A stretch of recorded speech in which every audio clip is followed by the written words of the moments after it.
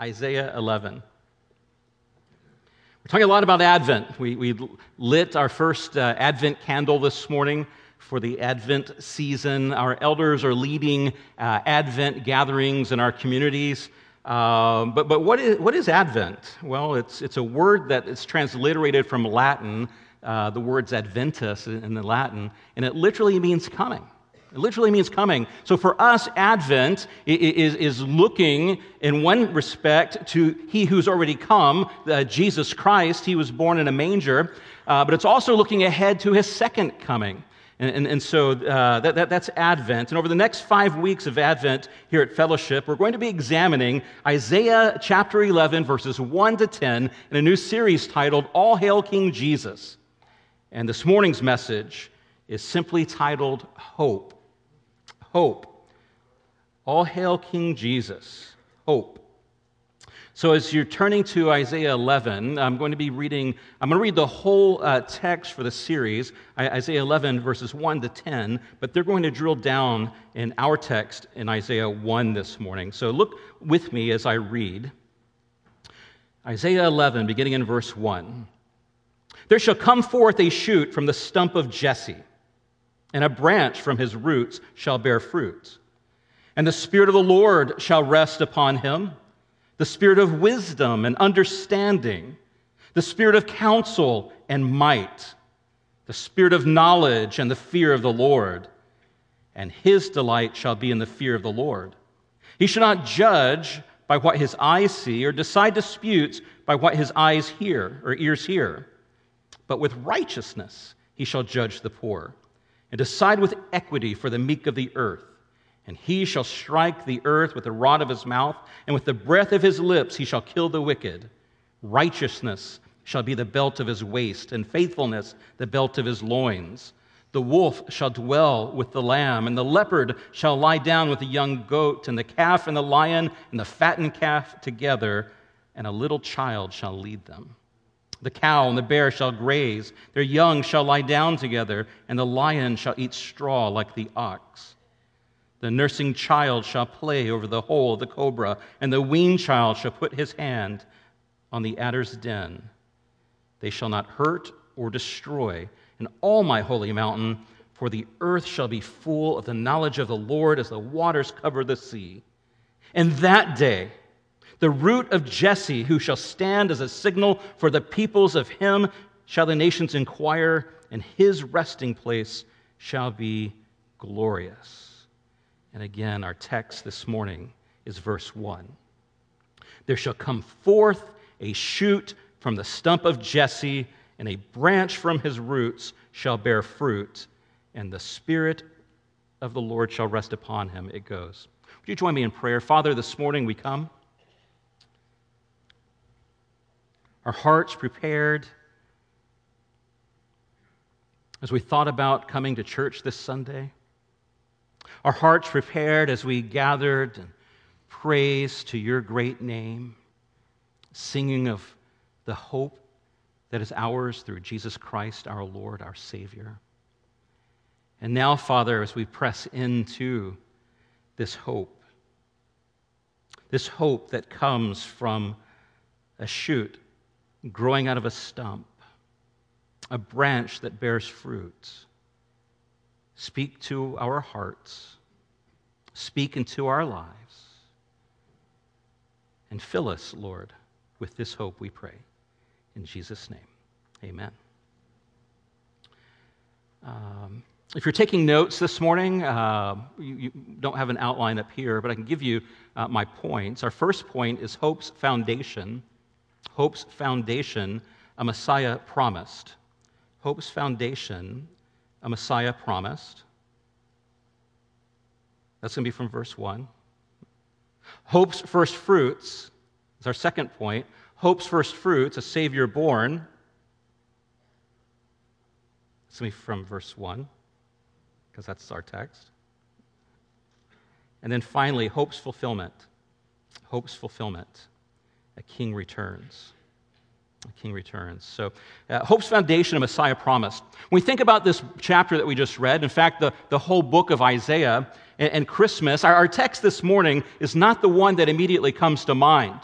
When we are shopping for Christmas cards and trying to find that right one for our family, the one that catches our eye doesn't speak about stumps and shoots and branches, right? The verses about Christmas with which we are most familiar, that we hear most often, are found in other places in Isaiah.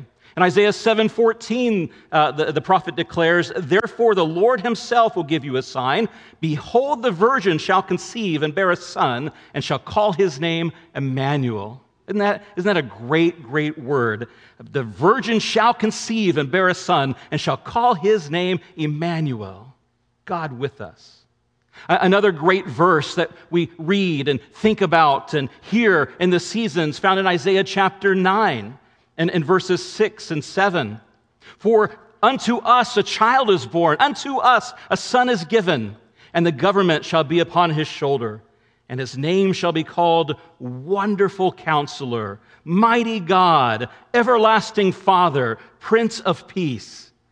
Of the increase of his government and of peace there will be no end, on the throne of David and over his kingdom, to establish it and to uphold it with justice and with righteousness from this time forth and forevermore. The zeal of the Lord will do this." And those great verses that speak to us of Christmas, that speak to us of this coming Savior, that speak to us of this Messiah that's been promised.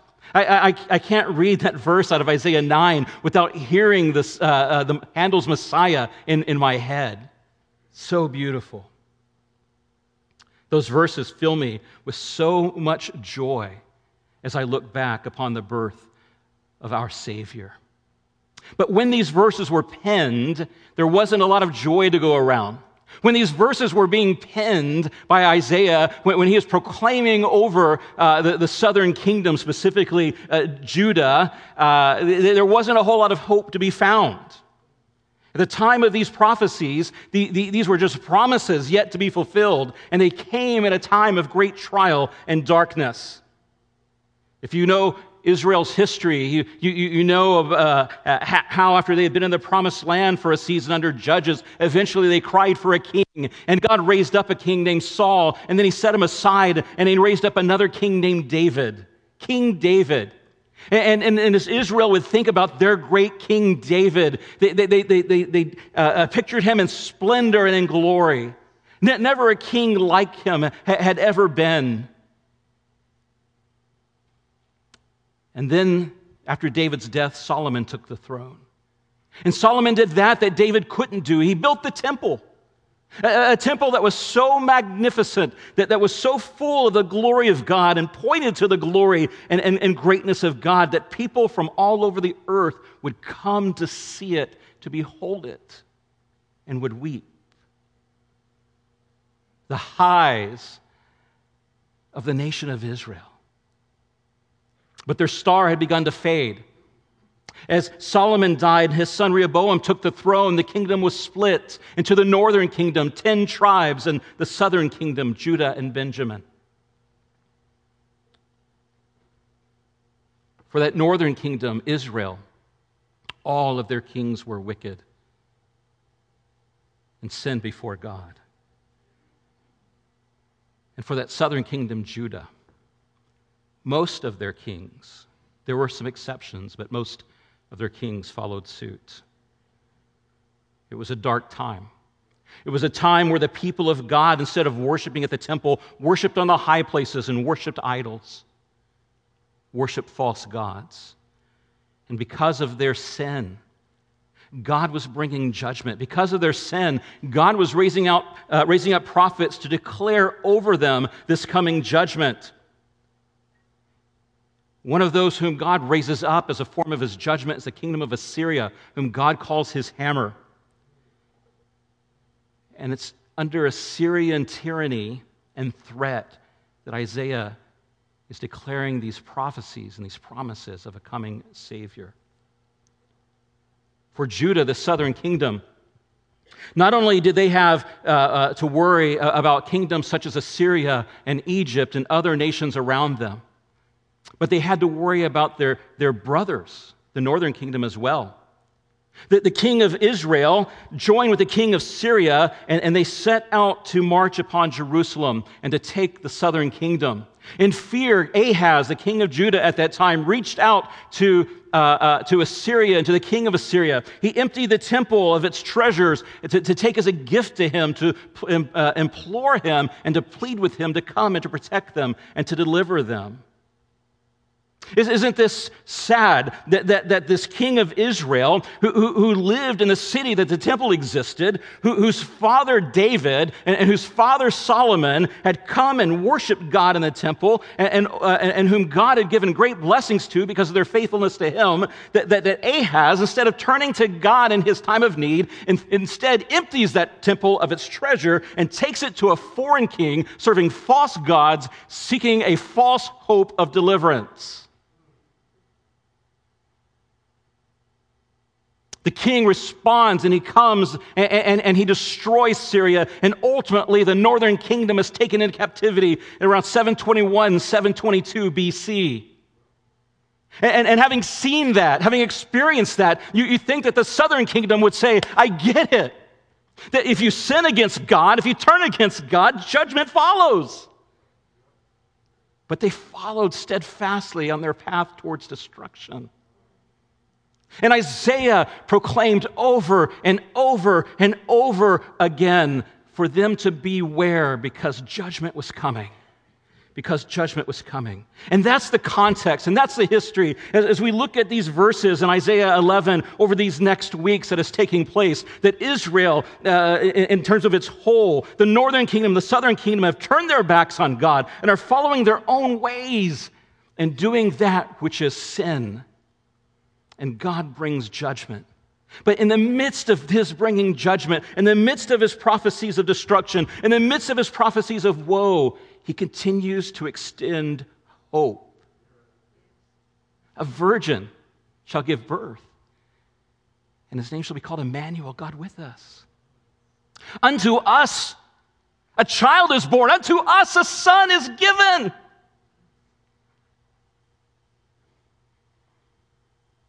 A stump, a shoot shall arise from a stump, and a branch from its roots shall bring forth fruit. In the midst of this darkness, in the midst of this despair, in the midst of this weightiness, in the midst of this call for destruction and warning, Isaiah presents hope.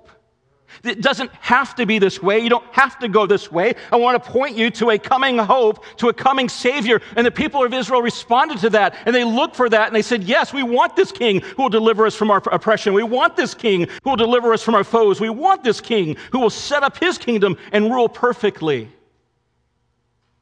They looked for that Savior, a Messiah that was promised. I was thinking about Pastor Jason's sermon last week and his confession about, as he's reading in the New Testament, that he looks and wherever he sees the Jews, he looks at them as the bad guys. When he's reading the epistles and it speaks about the Jews, he's like, yep, there they are, there they are. And that verse he referenced in Romans 11 that speaks about not being arrogant, not being haughty, because they are the branch and that have been broken off that we might be engrafted. And in the Old Testament, and when we look at things like this, when we see the sin of God's people turning against him, it's easy to point at it and go, gosh, y'all are so stupid. Oh my God, you've got the temple right there in your city. The very glory of God resides in your midst. You've had all these prophets, you've had all these examples of God's goodness. How could you do this? But the truth is, I relate to them. I relate to them. So many of the trials that I've had over the years weren't so much happening to me as were happening by me. Do you ever experience that? That this God whom we serve, this God whom we know, the God whom we're worshiping today, the God whom we celebrate his birth, not the birth of God, but the birth of his Son, Jesus Christ, the God becoming flesh for us, on Christmas, he whom we mourn in terms of Easter, whom we worship with all of our lives, don't we also turn our backs on him? Sometimes as I was thinking about this and processing this, I thought about Ahaz and his infidelity to God, not trusting the protection of God, but rather trusting not Ahasuerus, but the king of Assyria, emptying the temple of its treasures, defiling the temple in a sense, in order to gain this king's protection. I think, well, gosh, really, how many times have you done that? How many times where things don't seem to be going your way, or you want something that you don't yet have, that you begin to scheme and to plan, and rather than looking to God and trusting in God and waiting on God, you try to make your own way. I'm so thankful for the promise that God has given through Jesus Christ, our Lord. The hope that he brings. When all feels lost, when all seems hopeless, when things are beyond repair, there shall come forth a shoot from the stump of Jesse. Are you needing to experience that hope this morning? Is this something that you're looking to? There shall come forth a shoot from the stump of Jesse, and a branch from his roots shall bear fruit. This language is far less glamorous than those verses that we looked at earlier, from Emmanuel, God with us, to a wonderful counselor, mighty God, everlasting Father, Prince of Peace, to a shoot from the stump of Jesse.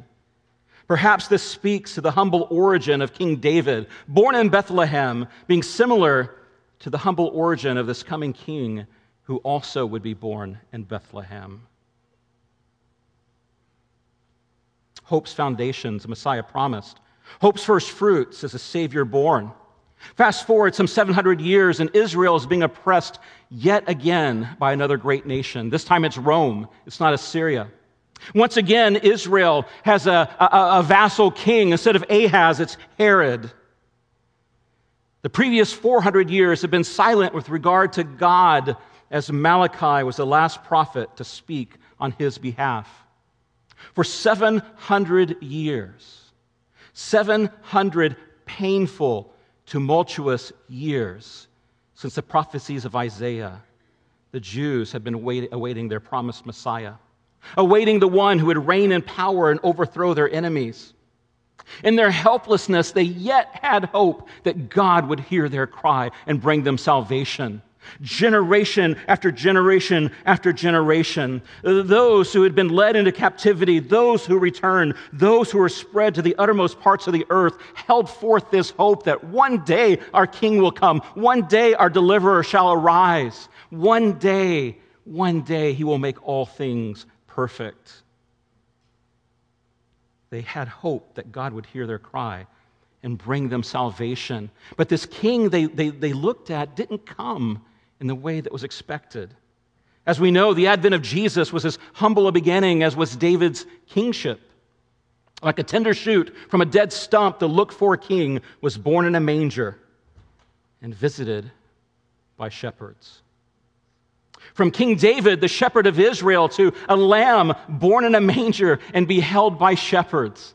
For me, it's that one verse in Isaiah 11, our text this morning, that best paints the picture of what the coming of Messiah would look like.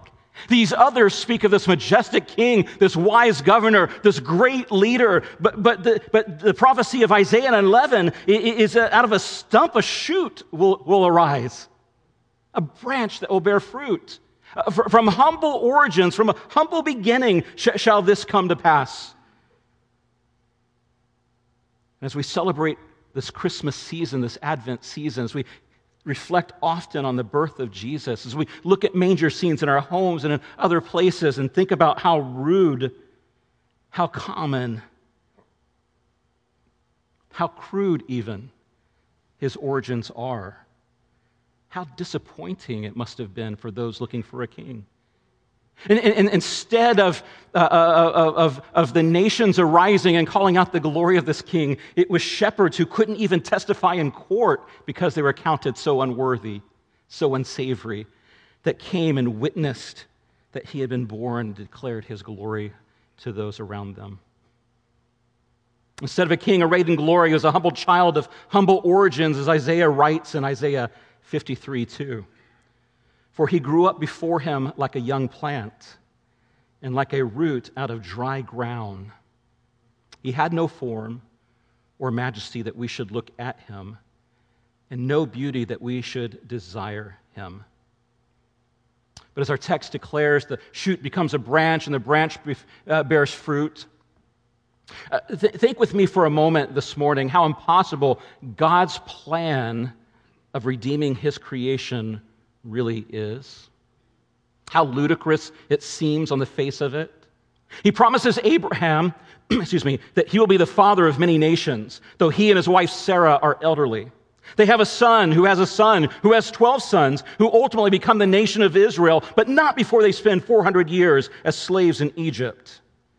But they escape Pharaoh's wrath by crossing the Red Sea on dry land and eventually make it to the promised land where God one day gives them a king because they want to be like the other nations, but sets that king aside because of his disobedience and raises up another king who is the youngest son of the shepherd Jesse and makes him great though his grandson Rehoboam would end up splitting the kingdom, both of which would ultimately go into captivity, with only the southern kingdom returning to the land after 70 years of exile, and 500 years later, God becomes flesh, and the Savior of the world is born of a virgin in a manger near the shepherd fields in Bethlehem.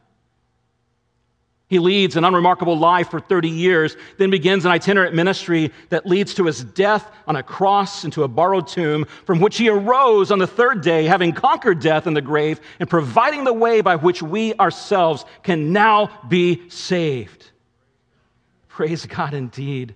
There were many opportunities during that long history for the plan of God to be derailed, for the people of God to be completely extinguished, and many times deservedly so because of their rebellion against God, because of their sin. But when all seemed hopeless, God prevailed. Our text this morning, in fact, the entirety of the Bible is a book or a story of creation's helplessness and creation's hopelessness, but God intervening time and again to redeem his creation to himself. When we feel helpless, inevitably our hope is eroded until we feel hopeless. But God is a God of hope. He's a God of hope. For Israel and their struggle, they were looking forward. There was a Messiah had been promised, a king who would lift their burdens and restore righteousness to his creation.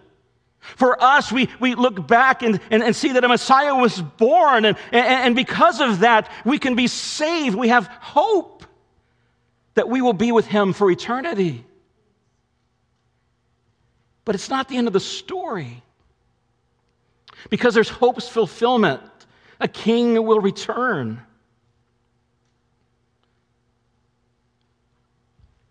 What a great privilege it is for us to come and to worship God and to go home and as we endure hardship and discomfort to think about our hope that Messiah was born and our king will come, and because he died I can live and be comforted in those things. But the truth is, the world is not yet perfected, is it? There are still crazy things that go on. There's still despair. There's still hopelessness all around us. As David Cheek said and read as they were lighting the candle this morning, we've come through 2 very difficult years. And it doesn't look like there's an end in sight. My news feeds are just full of stories about the new Omicron variant and how contagious it is. It's been a hard 2 years, hasn't it? Hope. God is a God of hope. In the same way that Israel longed for their king, we also long for ours. We long for a second coming when all will be made right. We look at the world around us, the pain and the suffering, and this is not what the kingdom of God looks like. When I think about hopelessness, my lowest time that I think I've ever had was shortly after the birth of my grandfather. I was in the Navy, stationed aboard a submarine out of Charleston, South Carolina. My grandfather had a terminal cancer diagnosis. My grandfather was a strong believer. I wasn't a believer at all. And my grandfather's last words to me were, "Don't let this be goodbye forever." I knew exactly what he was talking about. The Spirit of God was speaking through him to my heart about salvation, but I didn't know how to be saved. And so for me, I tried to bargain with God and said, "Okay, God, if you will save my grandfather's life, this man who has been a father figure to me, this man who raised me throughout the first years of my life and with whom I lived off and on throughout my teenage years. Lord, if you will save this man, you can have my life. Restore his, take mine." But God wasn't going for that deal. And my grandfather passed away. And this anchor in so many ways in my life, this place of stability for my life, this place that when I go back to Fort Worth, I still drive by the home I grew up in where they lived because of how it was the single thing in my life that made sense, the single thing in my life where I had stability and I could be safe. And I felt like I lost it all when my grandfather died. And so one night late, standing watch up on that deck of the submarine, thinking how forlorn I was because my grandfather was gone, I took my service weapon and I put it to my head. And my logic was this. My logic was unassailable. If this is all there is, then what's the point? If evolution is true, and my sole purpose is to reproduce and preserve my species, what's the point? If there is no heaven and there is no hell, and as soon as I pull this trigger, my existence ends and I know nothing ever again, then what's the point of living in this mess? Somehow, in some way, God pierced through the darkness of my brokenness.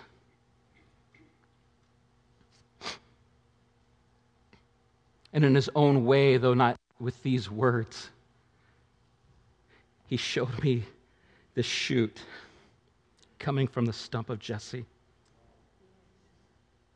That when all seems lost, when everything has been devastated, yet there is hope. And that hope isn't in your circumstances. That hope is in a person, and his name is Jesus Christ.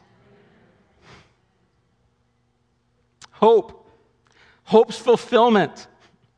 A king returns in the same way that Israel longed for their king. We long for ours. We long for that second coming when all will be made right. Look with me, or listen, I guess, as I read in Revelation chapter 19, thinking about this king returning. It says in verse 11, "Then I saw heaven opened, and behold, a white horse. The one sitting on it's called Faithful and True, and in righteousness he judges and makes war. His eyes are like a flame of fire, and on his head are many diadems, and he has a name written that no one knows but himself. He is clothed in a robe dipped in blood, and the name by which he is called is the Word of God. And the armies of heaven, arrayed in fine linen, white and pure, which are us, by the way, arrayed in linen, which is white and pure, were following him on white horses. From his mouth comes a sharp sword with which to strike down the nations, and he will rule them with a rod of iron. He will tread the winepress of the fury of the wrath of God Almighty." And get this, verse 16, "On his robe and on his thigh, he has a name written, King of Kings and Lord of Lords." Fellowship, join me this morning in saying, "All hail King Jesus." Amen. All hail King Jesus. This morning, because the shoot grew from the stump of Jesse, the branch that bore fruit, we can declare with joy, "All hail King Jesus." King Jesus, not our circumstances, is our hope. When Jesus was crucified, Satan and the world thought they were in charge. The rulers of the day put a sign on his cross to mock him that said, "King of the Jews." But now, But now that he's risen again, but now that he is waiting with his armies to come and to recreate the world, to literally make it a new creation. No matter what your circumstances, no matter where you are, no matter how devastated your life is looking right now, there is hope. There is hope. It's not your circumstances changing where you'll find hope. It's in the person of Jesus Christ. Would you bow your heads with me in prayer this morning?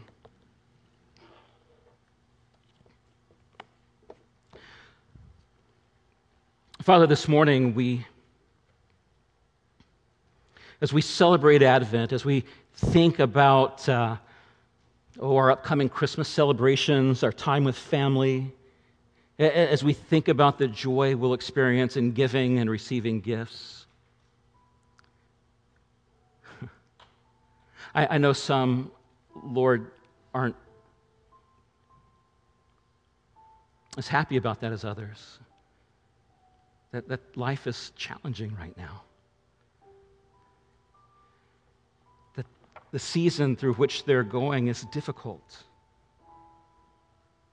Perhaps through loss of a loved one, loss of a marriage, loss of a job, God forbid, even loss of a child. Father, this morning I pray that your word would bring them hope, and in hope, comfort, and in comfort, peace.